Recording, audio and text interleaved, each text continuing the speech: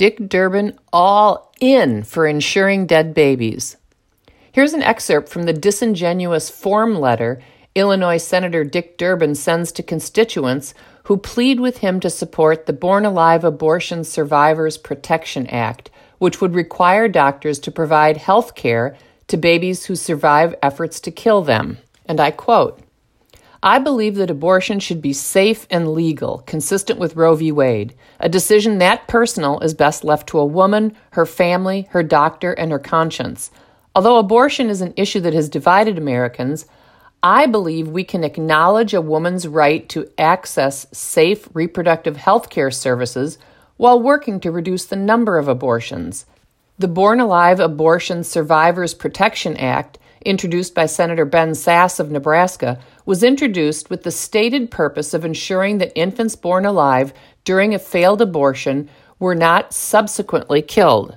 Under current federal law, it is already illegal for anyone, including a health care provider, to murder a newborn infant, including those who were born alive during the course of a failed abortion. In 2002, Congress passed and then President Bush signed into law the Born Alive Infants Protection Act. This law provides that all federal protections for persons also apply to every infant born as a result of an induced abortion. I strongly support this law as it protects newborn infants regardless of how they came into this world. In 2013, a Pennsylvania doctor who was responsible for murdering babies after botched abortions was found guilty of 3 counts of first-degree murder. Dr. Kermit Gosnell was sentenced to life in prison without the possibility of parole. The Gosnell case demonstrates that our nation already has laws in place that protect newborn infants. Despite these existing protections, Senator Sasse introduced the Born Alive Abortion Survivors Protection Act, which I believe would only vilify women who need later-term abortions and the medical providers who perform them. We know that Senator Sasse's bill would dictate exactly what type of medical care a doctor or nurse must provide and impose new criminal penalties, including jail time, on providers who do not comply with the new requirements. The bill would have resulted in Congress dictating medical care to healthcare providers, something Congress traditionally does not do. Abortions later in pregnancy are extremely rare in this country. According to the Centers for Disease Control and Prevention, abortions after 21 weeks make up fewer than 1.3% of all abortions in the United States, and abortions after 24 weeks make up fewer than 1%. When later-term abortions happen, they can hardly be considered elective.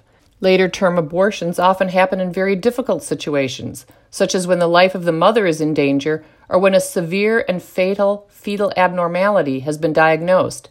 In cases where lethal fetal anomalies or complications that endanger a woman's life exist, our government should not mandate the appropriate medical response." End quote. Please note that Durbin has modified Bill Clinton's politically expedient lie that he wanted abortion to be safe, legal, and rare. Clinton's equally duplicitous wife doubled down on that lie when running in the 2008 Democratic primary, saying she thought abortion should be safe, legal, and rare, and by rare, I mean rare. That pesky word rare raised a thorny question that progressives hated and that I once posed to Northwestern University Pritzker School of Law professor Andrew Koppelman at a debate. I asked him, if inchoate life is so devoid of personhood as to be undeserving of even minimal constitutional protection, why should it be rare? Visibly nervous and with no good answer, Koppelman muttered something peculiar about hitting squirrels with your car. Awkward. So in 2012, Democrats removed the word rare from the Democratic platform. Can't have any language remaining that suggests something unseemly about mothers ordering the extermination of their own children. No siree, can't have that. A little newspeak goes a long way in whitewashing consciences. Durbin's expungement of rare from his rationalization exposes his dark heart and moribund conscience. Democrats no longer care if abortion is rare. Kill the babies, kill them all. What do Democrats care? Due either to indefensible ignorance or dishonesty, surely the latter, Durbin claims that existing law, the Born Alive Infants Protection Act, provides sufficient safeguards to guarantee a baby who survives an attempted killing isn't killed afterwards. Actually, Tricky Dick lied by saying that Senator Sasse introduced his bill to ensure, quote, that infants born alive during a failed abortion were not subsequently killed. Nope, that's not why Senator Sasse introduced his bill. He introduced his bill to ensure that infants who survived an abortion are not allowed to die by passive neglect. Durbin says, quote, under current federal law, it is already illegal for anyone, including a healthcare provider, to murder a newborn infant, end quote. But Sasse's bill doesn't address a healthcare provider actively murdering a newborn. It addresses a doctor doing nothing and allowing a newborn to die. What Durbin doesn't make clear is that the existing law prohibits only Kermit Gosnell-like intentional murders. It does not require doctors to treat infants who survive abortions. The existing law does not prohibit death by passive neglect. Durbin needed to misrepresent Sasse's bill in order to say that existing law achieves the same thing and therefore Sasse's bill is unnecessary. Melanie Israel, writing for the Heritage Foundation, makes clear what Tricky Dick tries to obscure, and I quote her, while current law recognizes that all infants born alive are persons, babies who survive an abortion attempt are left vulnerable because the law provides for no requirements that healthcare practitioners treat the infant with the same degree of care afforded to any other newborn.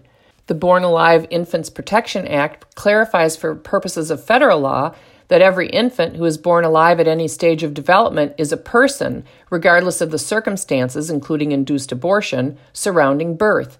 But it does not specify the obligations surrounding duty of care for such infants, end quote. Durbin, trying to appease those science-affirming Illinoisans who believe the product of conception between two humans is a human and therefore deserve to be protected from slaughter, said, quote, we can work to reduce the number of abortions, end quote. Two questions for Tricky Dick. One, why should we work to reduce abortions if abortions have no moral meaning? And two, who is we? Durbin, who self-identifies as Catholic, employed the common and patently stupid euphemism reproductive health care. For the umpteenth time, killing humans is the antithesis of reproduction and health care. Durbin rationalizes human slaughter by claiming abortions in later pregnancy are extremely rare. Well, I guess they're rare in terms of percentage of all humans killed in the womb, but let's look at numbers. There are about 1 million humans slaughtered in the womb in America each year, so using Durbin's claim that abortions after 21 weeks make up fewer than 1.3% of all abortions in the United States, that comes to roughly 13,000 innocent human beings killed in the last trimester, humans with beating hearts who can feel pain, every year in the United States. That's 13,000 humans whose slaughters evidently mean nothing to Durbin. Here's some information that Durbin likely doesn't know, but won't likely matter to the pro-slaughter Durbin. According to the Charlotte Lozier Institute, quote, the true percentage is likely even higher, as 12 reporting areas are not reflected in the CDC's estimate. These reporting areas account for more than half of all abortions performed in the United States, and all but one permit abortion on demand after 20 weeks, end quote. In 2017, Chicago's population was 2,716,000, and 650 people were murdered. That's an extremely rare 0.0239% of the population. Since progressives, the majority of whom share Durbin's view that the rarity of an evil event mitigates its enormity, since they run Chicago, perhaps that's why the murder rate hasn't changed. It's just too low to matter. Sophist Durbin absurdly claims that, quote, when later-term abortions happen, they can hardly be considered elective, end quote. Say what? We have forced abortions here in the United States like they do in China? Oh, wait. Tricky Dick has redefined elective abortions as non-elective abortions. He suggests that electively aborting a baby who has been diagnosed with a severe and fatal abnormality is non-elective. Got it. To be clear, Durbin believes non-defective humans have a moral right to kill defective humans, which sounds frighteningly like the Nazi belief that some lives are unworthy of life. But what does electively aborting a baby with a severe and fatal abnormality have to do with requiring doctors to provide warmth, food, and oxygen to such a baby if she survives the attack on her life? Seems like Tricky Dick is muddying up the waters with the swampy stuff he's tracking in from D.C. Yep, muddying waters is definitely what he's doing, because he goes on to describe abortions where, quote, lethal fetal anomalies or complications endanger a mother's life, end quote. Yet another circumstance that's irrelevant to a bill that requires doctors to treat newborns who end up not dead. But I'm game. I'll don my waders and trudge through Tricky Dick's rhetorical muck. Surely Durbin knows there are literally no circumstances that require a doctor to kill a baby to save a mother's life. There are emergency circumstances that require a pregnancy to be terminated to save a mother's life, but despite what progressives pretend, terminating a pregnancy does not require the intentional killing of a human. In a life-threatening emergency, a pregnancy can be terminated via cesarean section, following which a baby may die, which is entirely different from intentionally injecting a baby's heart with digoxin to induce heart failure, or sucking out a baby's brain and crushing its skull, or ripping off its limbs before yanking it out. Durbin, with nose a-growing and no discernible sense of irony, writes that Sass's bill, quote, would have resulted in Congress dictating medical care to healthcare providers, something Congress traditionally does not do, end quote. Except, of course, when it does, as with Obamacare.